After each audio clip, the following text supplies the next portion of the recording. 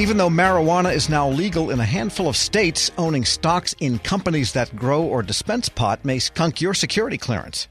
The Defense Department is still hashing out some of the details on its policy, but critics call the current guidance half-baked.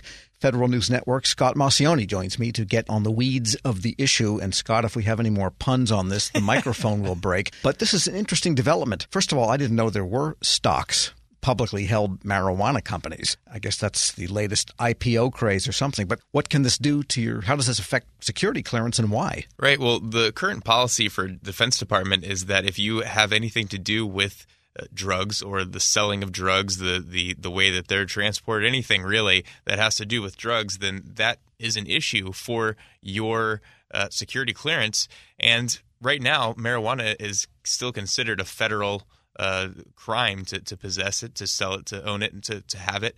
So the Defense Department is saying that if you have these stocks and you own them, then that will be an issue for your security clearance. It could be something that you need to report. In fact, they're saying, please report that. And not only that, but if you're trying to get your security clearance, like you haven't gotten it yet, I mean, this could be a serious factor that they want you to also report on your finances. Do you have to report your other holdings as a matter of course? Yes, so that's part of how things go is that you're supposed to give out your whole financial statements and what your assets are. So that would be one of them. And, I talked to a lawyer. She said that one of the things that people should do is if you do find out you own one of these stocks, that you should probably dump it as soon as you find out, because that will be working in your favor once you talk to the Defense Department Adjudication Services and they look into it. I guess I'm surprised there are companies, stock-selling companies, that have marijuana as their business or part of their business. I don't know whether they're parts of conglomerates or... So they're their own companies, and there's a handful of them right now. One of them is the Kronos Group. What makes them so interesting and why they're really going gangbusters right now is that they're doing a lot of business with already established conglomerates. So the company that you know as making Corona, the Constellation Group, they recently made a deal with one of these marijuana companies. And basically what they want to do is make CBD, which is cannabinoid oil, and they want to maybe put that into drinks. Another one is the parent company for what people know as Philip Morris, and that company also went into a $1.8 billion deal with one of these companies. So as you can imagine, the stocks are skyrocketing, and therefore people are trying to jump on this train and make a little bit of money. We've seen some of these stocks go up as much as 10% in one day. And with respect to the policy of the Defense Department, what if you own these stocks as part of a mutual fund and you didn't buy them directly? Right. Well, the Defense Department says that is on you to find out these things. You own it, then it's your responsibility to know and read the prospectus and what's going on, what's being bought and sold. Now, a lot of critics are saying, how the heck are we going to be able to keep up with these things? Because mutual funds buy and sell stocks every single day. The Defense Department's still sort of looking into that. And I talked to one U.S. government official who said, well, DOD is not really going to be able to enforce this just because it's so convoluted. But the policy still is that you should not be owning stocks, even if you're not the person that's buying those stocks. We're speaking with Federal News Network's Scott Maucione. And have there been any objections to this, any civil rights suits or any types of objections that might take a legal format against the department's policy? There's no suits at this point. It's all based off of a 2014 memo that came from the Undersecretary of Intelligence. What I've been hearing from a lot of our readers and listeners is basically that they're concerned. I mean, they have mutual funds, some of them that are just in the TSPC, which is basically the S&P, the Standards & Poor's. So the TSP, some of those have holdings in these companies that have the deals with the cannabis and cannabis oil companies? So the TSPC, which C-Fund, the company that owns Philip Morris, they're in that fund. So that does have dealings with cannabis and marijuana. That is one issue that they're trying to sort through, and we're waiting to hear back from DOD on how that may work. And just as a related question to contrast and compare, what are the military services' current policies with respect to prior drug use in terms of recruitment? It used to be never.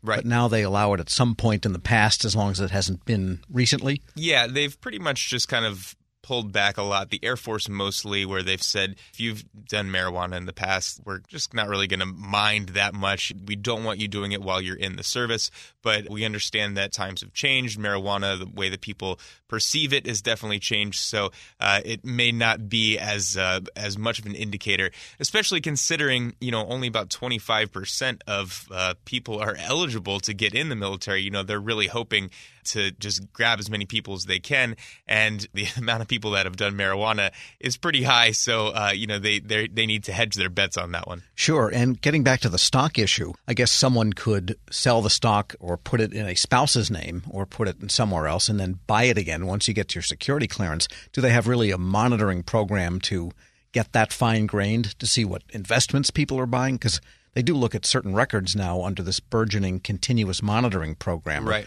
Continuous checking. But I don't think it gets that fine-grained, does it? Yeah, well, that's the thing, is that DOD's current policy is that if you own one of these stocks or if you have bought one of these stocks knowingly, that you are required to report it as part of that continuous evaluation. So you need to tell on yourself, and that will probably behoove you more than if you try and hide it from the government. So, they're trying to be pretty serious about this, but at the same time, as that government official told me, it's going to be hard for them to enforce all this because, these mutual funds have thousands of different stocks in them, and there's so many people with security clearances. Yeah, this really looks like a policy in search of a problem, if you ask me. Well, I think the Defense Department, like I said, this memo was from 2014, and the economic trend of these marijuana stocks has certainly changed in the past 5 years. Just the amount that cannabinoid oils and THC and medical marijuana have grown.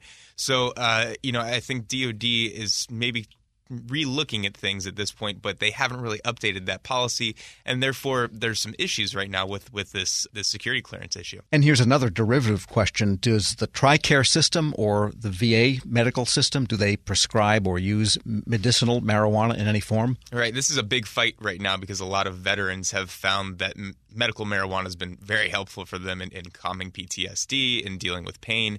But right now it's still illegal because it's a federal offense to own and sell marijuana and to use it. So right now they can't use it, even though it has been helpful for some people. Golly, I have been around and working for a long time, and really my whole life the marijuana question has been in front of the country. And let's say it's quite a few decades now. And it still seems like there's really no real resolution because it's legal, it's cultural, and now with the legal patchwork, with some states allowing it and the federal government still considering it an illegal substance, this is really a hard one to sort out. Yeah, and one thing I wanted to add just really quickly is that the 2018 Farm Bill legalized cannabinoid oils that have less than 0.3% THC in them, and also the buying and selling of those. At this point, we don't know from DOD if those are still usable or sellable, those stocks, when it comes to the security clearance. We're also waiting from DOD to hear on that. Federal News Network's Scott Maucione, thanks so much. Thank you. Be sure to check out his story at federalnewsnetwork.com.